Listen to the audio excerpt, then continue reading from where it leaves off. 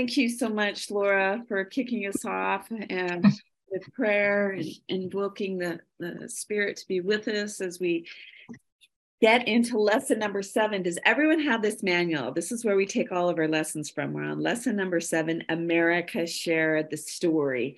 And it's 12 lessons, so we're halfway through, over halfway through, and it's the best resource. It has all kinds of scriptures, video links, stories, books to read for the littles, for the middles, adult patriotic books. It's just, I've used it for years as I've taught my children and as I've taught in the community, and just needed, to have some beautiful stories and quotes and verses handy.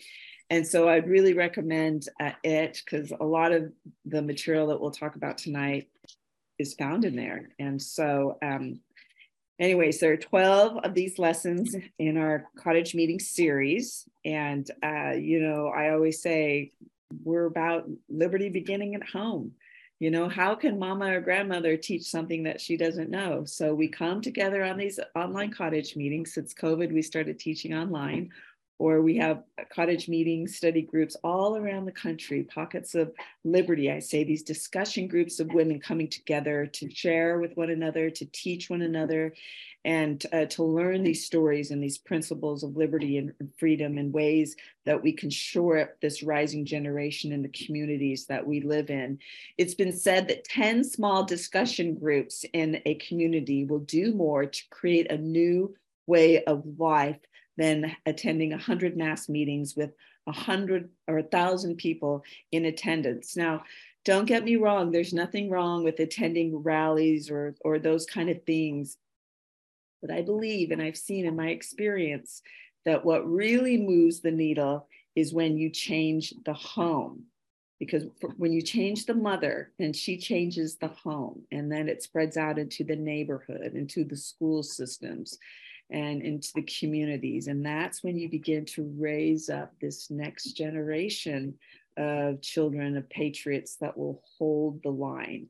So you change the mother from within, and then she changes the four walls of her home. And that's where true change begins to occur. So I hope that you'll enjoy our lesson today, because it's chock full of inspiring and soul-stirring stories, I think. So let's have our first slide. Is America Share the Story, lesson number 7.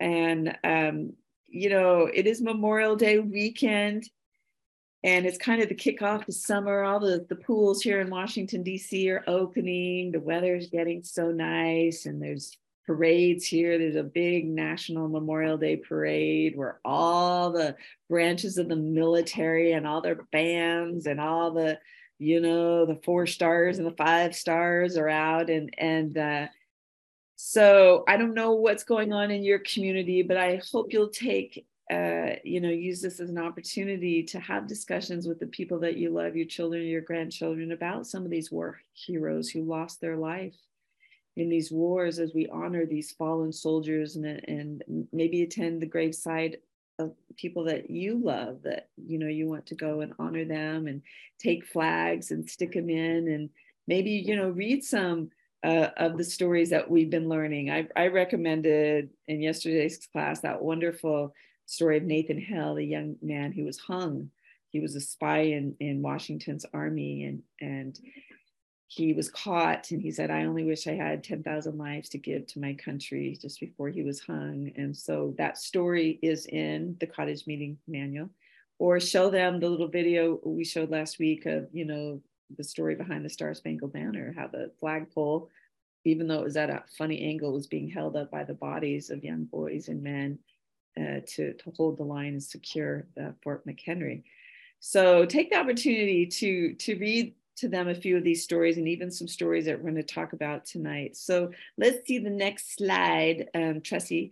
There's an old Indian proverb that says, "Tell me the facts and I'll learn. Tell me the truth and I'll believe. But tell me a story and it will live in my heart forever." So the purpose of this lesson today is to share the power of stories in promoting liberty and raising patriots. We know that stories are a powerful medium to teach the pillars of liberty, and really are the best ways, I think, to plant the seeds in the heart of this rising generation. We're going to talk this evening about restoring the art of storytelling in our homes. Teaching facts might educate the mind, but a story educates the heart. And that really is the core of motivating and inspiring and changing behavior. And we talked a little bit about that last week with the power of patriotism.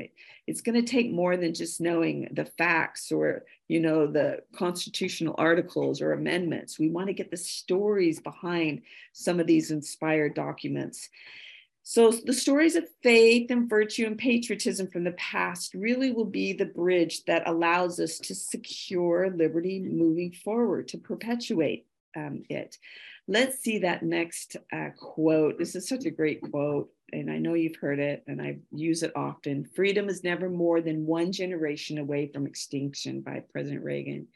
We didn't pass it to our children in the bloodstream. It must be fought for, protected, and handed on for them to do the same.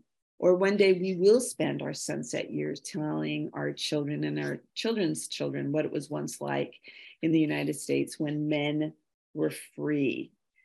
So how do we do this? How do we fight for it, protect it, and mostly how do we hand it down? How do we hand down this American story to our children and to our grandchildren? I think one of the best things we can do is by taking them to the places where the stories took place. Let's see some of these slides here. So our wonderful young mama, Tyler, who's our state liaison from Virginia, just sent these to me last week. She took her 3 littles, and look, she has her hands full. She strapped that big little fellow chubby boy there, so darling to her. And she's a little lady too. I don't know if you're on the call tonight, the class tonight, Tyler, but she took her little kids to Mount Vernon. This is Mount Vernon with another Moms for America, and just let them play and run around and to feel the spirit of Martha and George. And it's a beautiful, if you haven't been to Mount Vernon, put it on your bucket list. And if you can take your children or grandchildren, I think these kind of places are 100 times better than the amusement parks or Disney World or that kind of thing. So good going. And I know it's not always easy taking littles to some of these places, and maybe they don't even really understand what's going on, but you just keep taking them to these, I call them sacred places. And it will be a natural thing for them to go to patriotic places throughout their life if you start when they're young, And so let's see some of the other pictures. I live in Washington, D.C. Oh, and so here's Fort McHenry in Baltimore. And so this is also her little family. She took them to several months ago. And oh, look, all the strollers. And once again, they probably didn't catch most of what went on, but there's definitely a feeling that when you take your children, they can feel that there's a specialness about these places. And I think these are some of the books that she purchased in the bookstore. And that's how you begin to build your I Love America library. Is every time you go to these sites, all of them have bookstores, and just buy a few little books. And that's a good way to help them remember, or to teach them when you come home, what was that big flag all about? So let's zip through some of these little slides here. The next slide, Tressie. So this is the St. Paul Church. Every time we go to New York City, I always take my kids to St. Paul's, and that slide before is where George Washington was sworn in as the president in front of Federal Hall. And then their first official congressional act, everyone that were leaders of this nation walked a few blocks to St. Paul's and had a church service and covenanted with God that they would be a nation under God, and that they would evoke his protection if they followed his holy laws, his godly law. And let's see the next slide. And then there's a picture in that St. Paul's Church. It's right down in the Wall Street area of New York City. And that picture there is where George Washington sat that day. And so I've told these stories and taken my kids to St. Paul's in New York City because they like to go shopping, but I like to take them to the patriotic places, and they'll go. I mean, if you take them enough, then, eventually they get their little outfit, but we do some of these sites and they all like to go. So let's see the next slide. Tressie, I'm not quite sure what that next slide is. Oh, and I think we went to Plymouth Massachusetts last Thanksgiving, about 6 months ago. And there's a wonderful statue of the Mayflower mother in Plymouth in the middle of town. And I told my girls the story of the Mayflower mothers, how 3/4 of those mothers on the Mayflower died that first year because they gave their food to their little children to live, and they laid their bodies on those cold winter nights over their children to warm them. And those mothers subsequently died for their, children and for their future generations. And so, when we saw this little Mayflower mother, I almost had to weep. And we definitely had to do a photo shoot because the girls know the story and how we as mothers today are going to have to give our best energies and time and tears and sweat to secure the rising generation, their freedom and their ability to live their life and to worship in the way that, they want to. And that means, girls, you're going to have to rise up and be the next generation of Mayflower mothers. And so, you just plant these little seeds over and over and over. Let's see the next slide. And these are all stories. So there's something powerful about taking them to the place where the story took place. And we went to Bunker Hill 6 months ago. And that's the great story where the General Prescott told the soldiers, don't shoot the redcoats until you can see the whites of their eyes, because gunpowder was scarce, and the courage that must have taken. So, you tell these little stories at these sites, and mostly you can't take them to the sites, but it's a real thrill when you can take them to the sites. Let's see the next slide, Trustee. So in the 5,000 Year Leap, I like this book, the 28 Principles That Changed the World. In the beginning, there's a foreword that talks about this unusual title, the 5,000 Year Leap, that students of history will know from the beginning of recorded history until the founding of the American nation, human civilization really made relatively little progress. I mean, those who came to the New World in the 1600s were still plowing fields behind animals and moving about in ox carts and hand weaving cloth the same way that they had done for thousands of years. Then beginning with Jamestown and Plymouth, something remarkable began to happen. And it talks about this in the foreword in the 5,000 Year Leap. The human spirit was set free and creativity began to flourish and experimentation abounded.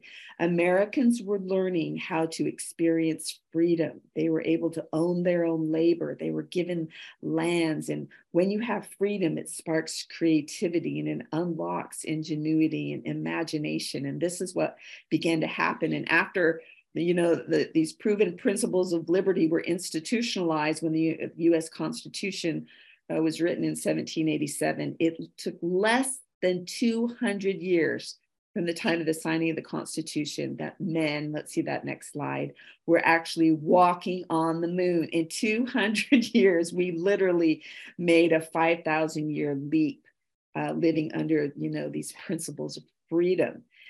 In the article in lesson number 7, entitled The Story That Unites Us, in the supplemental material today in our lesson, we're reminded that this American story is unique in all the world, and it is a story that unites us as a people. Unfortunately, it is a story that is largely no longer being told, especially to our children or in our schools or universities.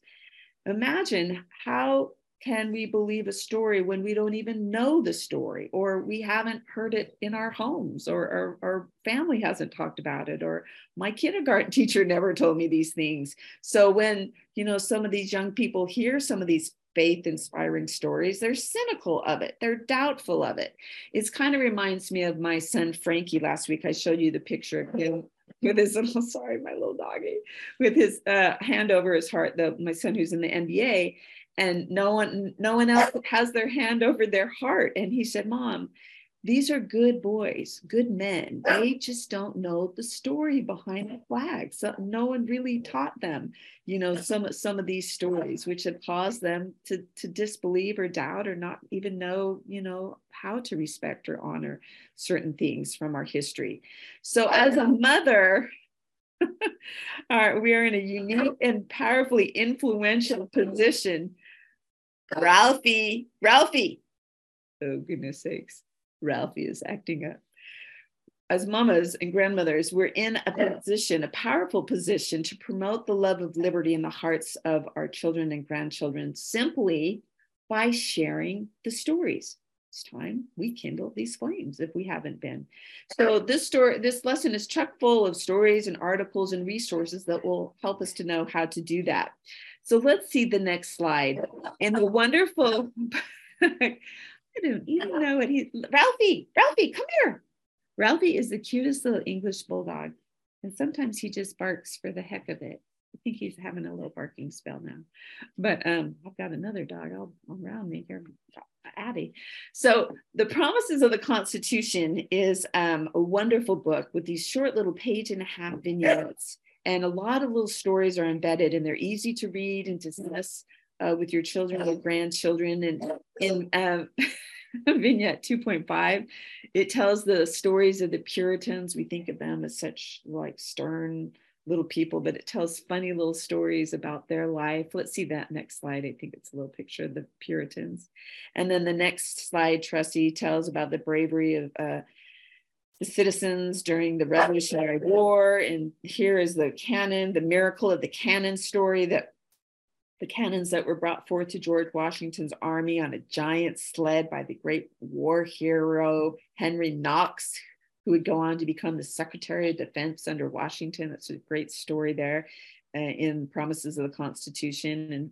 And vignette 4.3, let's see the next slide, tells about the battle for Boston, our hometown, liberty, that in 1776, the Redcoats actually abandoned Boston and really gave the American Revolutionary back its heart, that city of liberty, Boston. And then vignette 4.4, let's see that next slide, tells the miracle, the fog on Long Island that rolled in that allowed 9,000 of George Washington's troops. No one is in the house right now, so it's just me and the dogs. I don't even have anyone to get control of the dogs.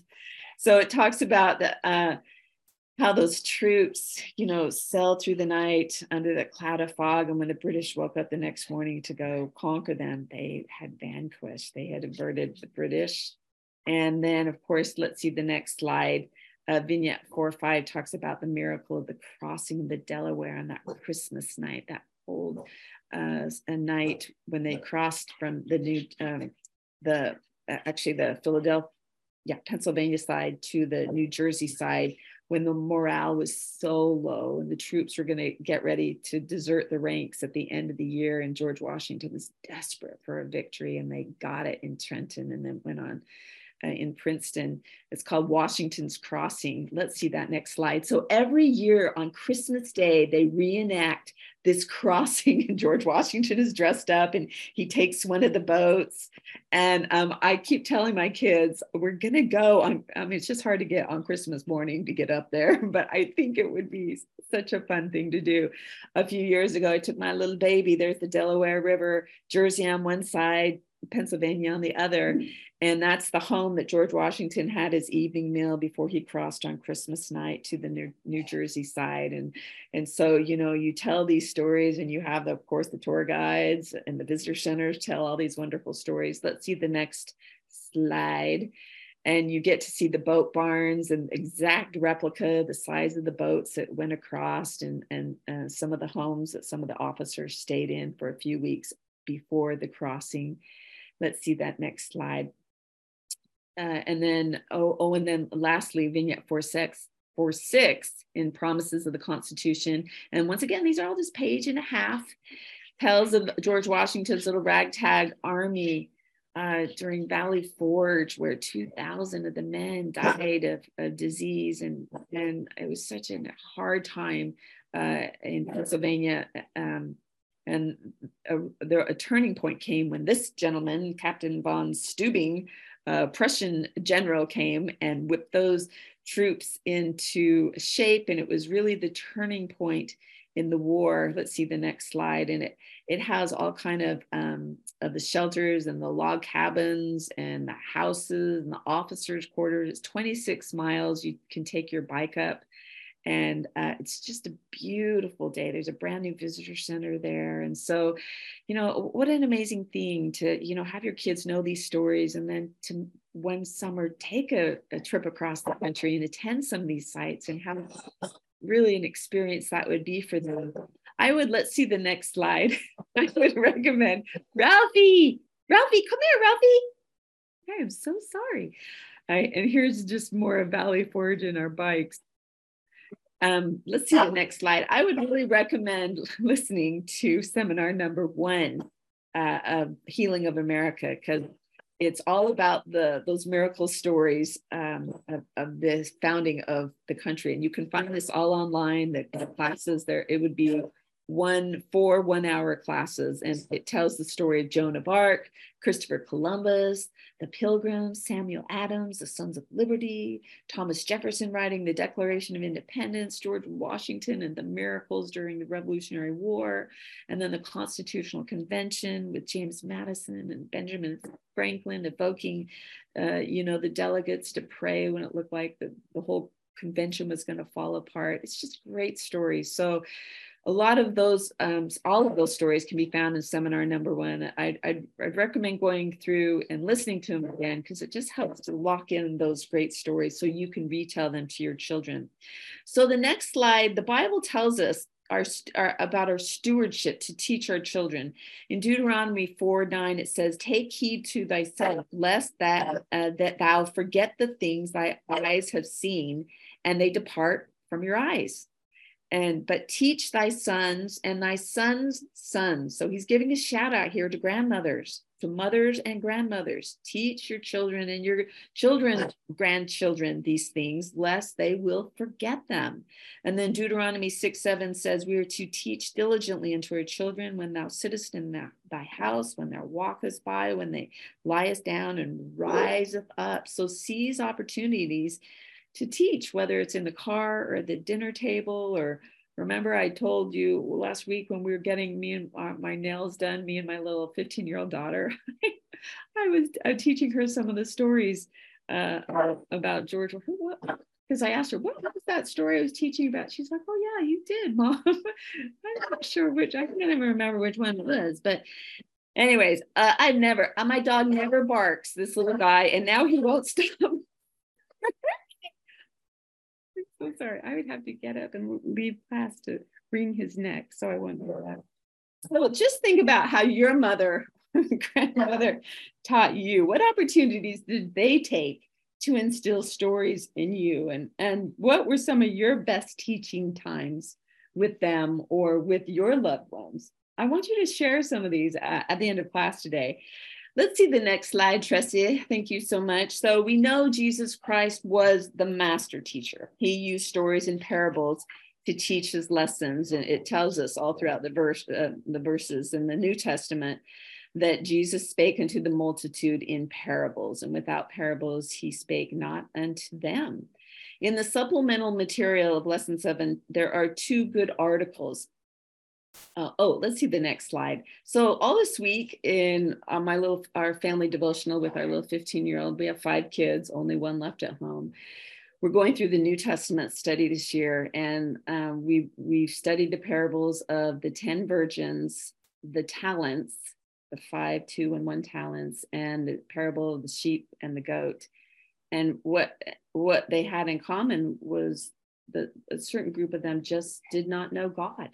And that's why they missed out on certain things. They buried their talents, or they did not have their oil, or they did not feed the hungry or clothe the naked, because they didn't know certain things. That when you love God, you love people. We got a party going on here, a dog party. And so last week we talked about this little fellow, the story of Zacchaeus. He was short, he was rich, and he was not liked. He was a tax collector. And there was a big crowd of people because Jesus was coming through town, and Zacchaeus had to push through the crowd, and he climbed up on a tree.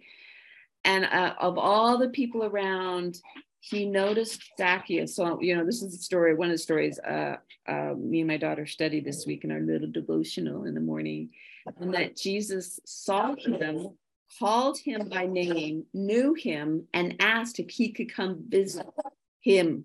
So this very unpopular short man, Jesus noticed. Jesus notices us, and what are we doing, you know, to notice people, or how are we making our way to spaces where God resides? And so, you know, we take a story and then we try and liken it. You know, I ask her these questions.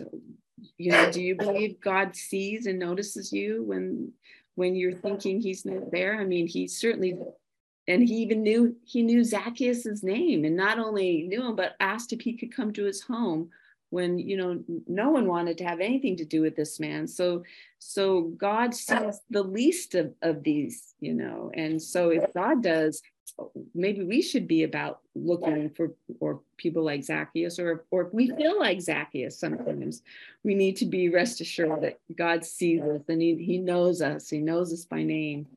So anyways, these are all, you know, they're just delicious stories that you can tell just from Holy Writ alone. In the supplemental material, lesson, hold on just a second. There might be something going on in here. Ralphie.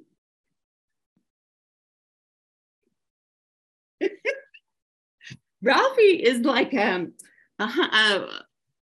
feels like 100 pounds, but maybe he's 50 pounds. I would just pick him up, but I'd probably break my back. But anyways, okay, where are we? Let's see. So let's see the next slide. In the first article in our manual, there is, it's called Reading Aloud to Your Children by Pamela Openshaw. And she's actually the author of Promises of Constitution. And she was a school teacher when she was a young lady. She's a grandmother now, and she's actually almost blind. She's in her 70s, but she's still teaching and writing. She's just so inspirational to me. But she tells us about reading aloud to our children. What a powerful tool that it is, how it binds you together and it enhances their little intellectual development. And this combined sensation of speaking and hearing and seeing deepens the learning process, and it kind of emboldens the concepts that you're presenting. And discussions before and after the little story provides an opportunity to teach moral concepts, just like little Zacchaeus. You can flesh it out. And, you know, as you read, emotions are aroused. Particularly a good piece of fiction gives a child an experience and develops a maturity about times and events and circumstances that they might not otherwise, you know, really be able to understand or experience at such a young age. So the author, Pamela Openshaw, tells of two experiences that illustrate this point. One took place many years ago when she was a third grade teacher, and she had chosen Charlotte's Web to read to her children the last 10 minutes of school before the bell rang every day. And they were on the very last chapter of the book one day when Charlotte was dying and Wilbur was meeting her ongoing posterity, and the classroom clock ticked mercilessly towards the daily bus departure as she was racing to finish the book, fearful that, you know, she was going to have to stop a page or two short at the very end when it's just so, you know, poignant and full of emotion. So that she said the 28 children in the classroom sat immobile, just mesmerized by the ending, and they hardly were able to breathe, but triumphantly they finished. Hold on just a moment. The Marie, my little girl, Marie, the dogs are just misbehaving. Please, can you take them away? I'm teaching right now. Take them away. I'm teaching. Yeah, take the doggies upstairs. Whew, okay. The child has come to rescue you from my dogs. I'm so sorry. And so the 28 little children were just spellbound as she was reading Charlotte's Web. They could hardly seem to breathe. And triumphantly, she says, she finished the last sentence and looked into the eyes of the children that was made tender by Charlotte's death and Wilbur's pain and consolation. And then the PA system blared its message that the buses were almost ready to depart, but not one of the children moved as they were just held by the emotion of this experience that they were feeling within them. And she said, as I looked into the eyes of each child, I felt a love for each of those children that endure to this day. Reading good literature just has that effect. And then the second example that Pam gives is the example of reading to her own children. Let's see that next slide. As a mother, she would read to her children every morning before school for decades. And in their home, they would get the children up and they do their little chores and I think practice some of their little instruments. And then she said the most joyful part of the morning routine, and I think she had a large family, was that she would read to them for 20 minutes. And she would read 10 minutes from the Bible and then 10 minutes from a good book. And then everyone would kneel in prayer and they'd pray before everyone scattered to the four winds till nightfall, she said. And so one morning she remembers that they were just finishing up this wonderful book. Have you heard of this book, Johnny Tremain? It's a historical fiction book about a young boy living in Boston during 1770s. He was a silver apprentice. And at the time before the Revolutionary War and then during the outbreak of the war, his life.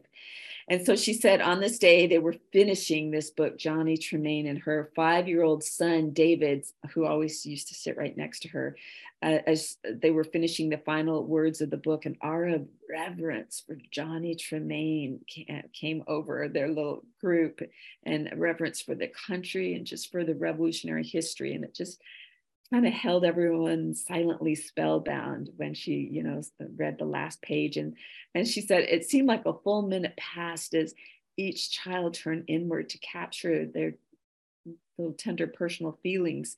And then the little David, who was 5, broke the prolonged silence and said, "Oh, Mommy, that was the bestest book in the whole world." And then she said 23 years later, with that memory still fresh in her mind of little David saying it was the bestest book ever, she gave David a new copy of Johnny Tremain on his wedding day. And they reminisced over the power of that moment all those years earlier. And so the question that is asked here in the lesson is, what experiences have you had reading to your children or grandchildren, or what memories of your mother reading to you, how do you have, and how has it impacted you?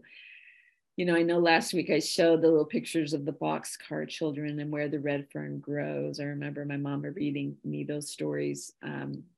I read to my children. I would sit out in the hallway in their 3 little bedrooms, kind of surrounded each other, and I would read to them. They would hop in their beds at night, and I would read to them Little Women or Anne of Green Gables or Charlie and the Chocolate Factory, or every Christmas I read to them The Christmas Carol. And it's cute. They have those memories of, and they would always fall asleep, and I would read and read, and then I'd, if anyone was ever awake, I'd keep reading, but inevitably they'd always fall asleep.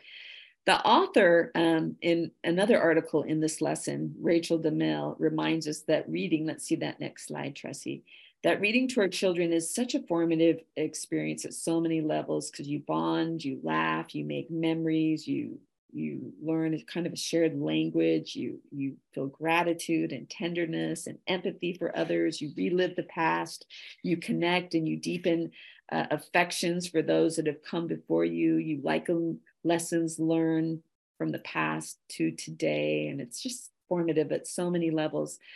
So it occurred to this author of this article that when she was teaching a group of young children, the Three Piggies, that traditional folk tale of the 3 pigs, and she said, not the Disney version, I call it the dumbed down version, not the Disney-fied version, but the ones that where all the piggies got gobbled up because their houses were not made to last. She began to do what she always did. She asked questions, and they had a discussion about the story. And she said it actually took longer to discuss the story and listen to their little responses than it did to tell the story, because there's so much to talk about when you have a good quality story. So, and in the article, she shares quite a few of the questions that she asked or would have asked about this 3 Piggy story, if you want to read it at some point. And she reminds us that the old version of the story provides a lot of fertile ground for discussion. But she reminded us that a lot of the commoner modern day versions of stories have been stripped of detail that don't make for as good of conversation when some of those details are gone. And so this is why we refer to the classics, because they stay around for generation to generation, and retelling after retelling are enduring, because they don't just have one bossy moral at the end. They have a myriad of open-ended questions embedded into the detail. So I think the version of stories that you read do matter, and when you read, you begin to discern the abridged version of classics just aren't as poignant or moving. And clearly not all stories are created equal. It kind of sort of brings to mind that garbage in, garbage out acronym, GIGO, however you want to say that. But it means that the quality of output is determined by the quality of the input. And that idea of the Disneyfied version of stories come to mind. I mean, I know how many of us have been horrified in recent years with books or movies and theaters that are really pushing underlying political or social slants, and cleverly so. Just a few nights ago, my little 15-year-old and my 28-year-old daughter were saying how they were watching a popular show on Netflix right now called XO Kitty. And then they said at the end of, I don't know if it's a 10-episode series, XO Kitty, completely oblivious to it, but one of the leading girls becomes bisexual. She's a teenager. And it was such a cute little love story. And then she begins to have feelings for the boyfriend's ex-girlfriend. And they're like, oh, Mom, it just ruined the story. And I'm just clutching my bosom as they're telling me this, because it's almost like, I dare say, you would be hard pressed to find any current form of entertainment, movie, Netflix, cable, theater, that doesn't have someone of the LGBTQ persuasion. I mean, it's just so normal. And certainly we're seeing with all the clothing that are pushing transgenderism in the Target stores. And I just read, you probably did too, the Dodgers for Pride Month has a group of gay men who are mocking nuns in the Catholic churches, making fun of that. And it's just being shoved and pushed upon our children. And it's troubling and it's worrisome, right? Every time we, read the newspaper, we're like, oh boy. So we're going to talk in a minute about one of the best things we can do is just to teach them morality, teach them scriptures within the four walls. So when they're exposed to, raunchy, explicit forms of entertainment, because they have something to weigh it upon, and to know that this isn't normal, and not everyone is doing this, and not everyone thinks this is a great idea. But I think we have to be careful as mothers ourselves about what we are reading. Are we choosing mindless fluff and stuff, as I like to call it? Or are we reading quality material, something that we could turn around and have a discussion and share with our children? Let's see that next slide. Almost a decade ago, I lived in a small town called Hood River, Oregon. It's right on the Columbia Gorge. And I wanted to get to know, there it is. It's so pretty. There's Mount Hood right before it. You almost could see my house. It was just, there's Hood River right in front. So I wanted to get to know some of, the neighborhood. So I joined a book group, kind of like popular fiction books. But it was also at the same time when, there were a few moms in town that were worried about what was being taught in our school systems, kind of this global citizenry and kind of some negative aspects of American history and our founding fathers. So one of them was watching Glenn Beck. You've heard me tell this story. And he held up the 5,000-year leap and said, Mother, you need to start a book group, study these 28 principles of liberty, and then go home and teach them to your children. So I started attending that book group as well. And I remember having an epiphany at that time and I didn't have a lot of time because I had a lot of young kids. I have 5 kids at home. The oldest was in middle school and I had a little baby. And I thought, look, with what little time I have, if I'm going to read some books, I want it to be something that I can turn around and reteach my children and shore them up for their battles ahead in the classroom or in life. So I eventually stopped attending that popular bestseller book club and began to really embrace those things that I was learning we called ourselves the Daughters of Liberty in Oregon. And I did. All of the moms, we began to come home and to teach our children what we were learning. And that's when I incorporated these principles of liberty and these faith stories of America into my little family morning Bible devotional that we had with our children. So as we feel frustrated and worried about some of the things I just mentioned a moment ago about, the impact that they're going to have on our children and even what our children are being taught and how they're being groomed in schools and the universities and through social media, I think a simple fix could be really as simple as having a family reading time with a good book, a classic book, and having thoughtful discussion, in the morning or in the evening before you put them to bed, or teach them around the dinner table, armor them up so that when they're exposed to some of these things that are not reflective of their values, they will have a standard to weigh it against. So let's see the next slide. Grandmas, how are you implementing reading to your grandchildren? One of the moms recently said she every night reads to her little nephew because he was kind of struggling. I think he was just a little preteen. And so I'd be interested to hear those who are grandmothers. What are you doing to implement some of these stories? And have you built an I Love America library? And imagine when the grandkids come over, snuggling up and having them pull out a book from the I Love America, library. Go pick out an I Love America book. I just like to call it that. These are my I Love America books, these patriotic books, or even stories of the season, of Thanksgiving, having wonderful books about the Pilgrims, or the Easter season, or the Christmas season, or the 4th of July. I'm getting ready to pull out all my patriotic books, and I'll show you how I store them in my front room. So I told my adult children, even as they begin to have children, that the only gifts I'm going to give them are going to be books about children's books about history, or little activities about our history, or we lived in colonial Williamsburg for a time, and I said, I'm just going to buy your kids dress up costumes or fife and drums or anything to do with our founding nation. I'm not going to buy them just regular old toys, because I want to foster this love of America. And it's cute, they all think that's kind of a cool idea. So I pledged. I don't have any grandchildren yet, but the only thing I'm going to buy my grandchildren is things that will make them love God or love America.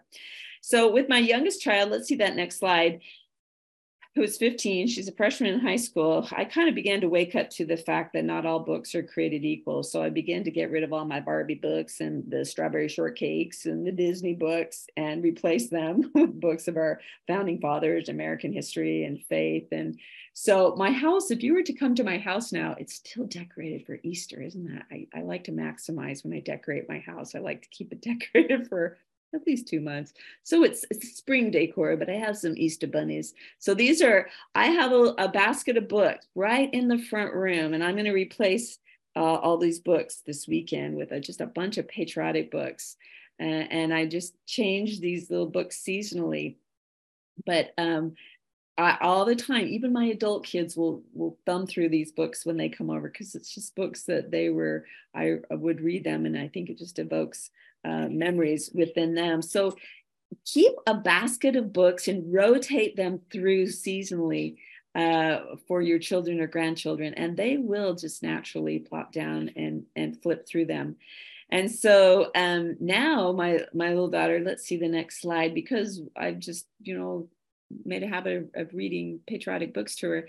This is the book that we have been reading all this school year in our family devotionals, she and I, and we just read the last page today. And let's see that next slide. It's a 3-part trilogy. So I told her, there you go, that this summer we're going to read Daniel Dawson. He's going to join the Revolutionary War. He's going to be Son of Liberty. And she, by golly, she's as girly as she gets, but she has kind of fallen in love with this little character. And we just consistently read every single morning, just a couple pages. So that's what we're reading. I'm reading right now to my very girly girl, 15-year-old, almost 16-year-old daughter. Let's see the next slide. And so this is me. I'll read it during our family devotional. You know that I also go over the headlines in the newspaper, and she has started, I think because she's faster. She can whip through the headlines faster. I stop too much and talk. But she reviews the headlines, and she still likes me to read to her the story though. So we do our little bit of Bible study, then we do a little 5,000 year lit principle, then we go through the headlines. Then I read this little Daniel Dawson, we sing a little song, we pray, we go over her calendar for that day, and she's off. And that takes about 12 minutes. We've almost got it down to a science. And so, but reading, a good little story is a part of our morning routine. And sometimes she even reads it in the car when I take her to school. Okay, let's see the next slide. In the Cottage Meeting Resource Guide, there's a recommendation for these stories of American history. Let's see that next slide. So I have read these books to my daughter, these American history stories. There's a Freedom series called Libraries of Hope, and they're stories written in the golden age of literature, kind of in the late 1800s, early 1900s, when the authors wrote to inspire patriotism and encourage faith and develop strong character. And I have read these short stories to my kids often. And I've read to my baby in the house. There's the story Bible. I've used that so many years, to teach the little stories from the Bible. And it just uses the actual words from the King James version of the story. And that's been a good way to teach Bible stories as well. And you can find that link on our website and the email of all the resources that you'll get. But you can sign up to get one book a month. I think they're like $16.99 a month, but that's a good way to build, these kind of classics, the classic version of these stories. And there's also a Patriots reading list. That's a compilation of, recommended picture books or teen novels or adult nonfiction. And you'll get that in the resource and probably maybe a link in the chat as well. That Patriots reading list can also be found at our website. So the last pages of lesson number 7 contain wonderful stories from American history. These stories are not included anymore, mamas or grandmothers, in the school textbooks throughout America. Although, these stories are well documented, they have been removed from most textbooks of the schools because they contain religious reference, or their content is too inspiring. So they're not acceptable anymore to the textbook manufacturers. But these stories are part of American history. And if you don't know them, your children will never know them. Let's see the next slide. So of course, there's the wonderful story of the miracle of Boston in 1746 at the Old South Meeting House. We took our kids there 6 months ago. And that's, when that French fleet was coming up and they were going to burn the whole eastern seaboard. And the pastor called, the little town in Boston together to pray. And a terrible storm hooped up and the shutters on the church started flapping and it wiped out that French fleet. And John Adams was in the church that day. He was 10 years old. And he said, that day I became a patriot. So when we're in Boston, we take the kids to the Old South Church. And I told you, I've gone to that church. I've gone to their bookstore in the basement. There's not one book on that miracle of Boston in the Old South Meeting House. So and I've asked the tour guides if they know the story, and they're like, and they're just young kids. No, not really. And so if you don't know these stories, even if you take them to these sites, there's a strong chance that there's no placard that talks about it. So you have to know them yourself, teach them to your children. And then the next is, there's a wonderful story about Christopher Columbus. I won't get into Christopher Columbus so much tonight, but he's been so misaligned, and your children will never, let's see that next slide, will never know the true story of Christopher Columbus unless you teach it to them. We don't even, in Washington, D.C., we don't even call it Christopher Columbus Day anymore. It's Indigenous People Day. They tear down statues of Christopher Columbus where I live, and they call him a terrorist or a tyrant, and how he, enslaved and murdered the natives. And so your children really won't know the true story of Christopher Columbus unless you know it. And we really spell out the story of Christopher Columbus in seminar number 1, section 1. And I give you all kind of resources and little books you can go to that you can read to your children. I would recommend you reading that story and learning a little bit more about him, because his name is definitely known for evil and ill. And he was very inspired, and he'll even say a heavenly messenger appeared to him and told him, other sheep I have which are not of this fold, you need to go find them. And he opened the doors to the most phenomenal spread of Christianity since the time of the early apostles, and really set the stage for the greatest nation in the history of the world. And so learn that story, teach the true story of Christopher Columbus. Let's see the next slide. There's a wonderful story about a little girl. It's the gunpowder story, how a young little girl ran out of a fort to get the gunpowder to run back in to save the fort from, I think who was it from during the Revolutionary War? And what a difference one little girl made. And also, you can tell the story of Joan of Arc in seminar 1. We talk about little 14-year-old Joan of Arc, and what a wonderful way to teach your children, how the example, how God uses young people to fulfill his purposes. And then there's a few other little stories. Let's see the next slide, about the bombardment of Fort McHenry, and there's some really good stories about George Washington working alongside his troops. About a year and a half ago, these are 2 of my sisters, my Idaho sisters, Feline and Kathleen. Feline in the middle is, after 43 years, is going through a divorce. She has since divorced her husband. And my other little sister had just gone through a double mastectomy. Her little hair was gone there. And I remember as we walked, I took them to Colonial Williamsburg, and I told them, about George Washington, how poor he was after the Revolutionary War. He was so in debt. Even the pew that he sat at in church, he was overdue, and he wasn't able to have any children.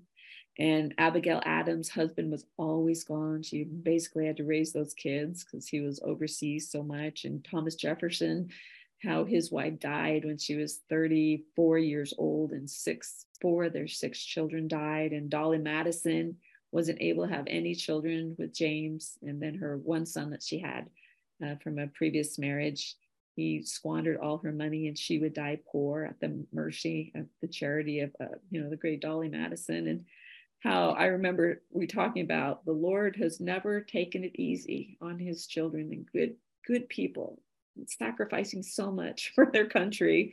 And we were able to talk about how my sisters were really right in the middle of their kind of refiner's fire and going through some difficult things, that they were in good company with some very honorable and good men and women throughout history, that the Lord tries and has tested his finest from the very beginning. And I certainly consider my sisters the finest there is. But you can see how you can take stories from history and help it, buoy you up when you're going through your hard times, that these great men and women went through their hard times, but they stayed the course. They did not give up. They did not curse God and lay down and die.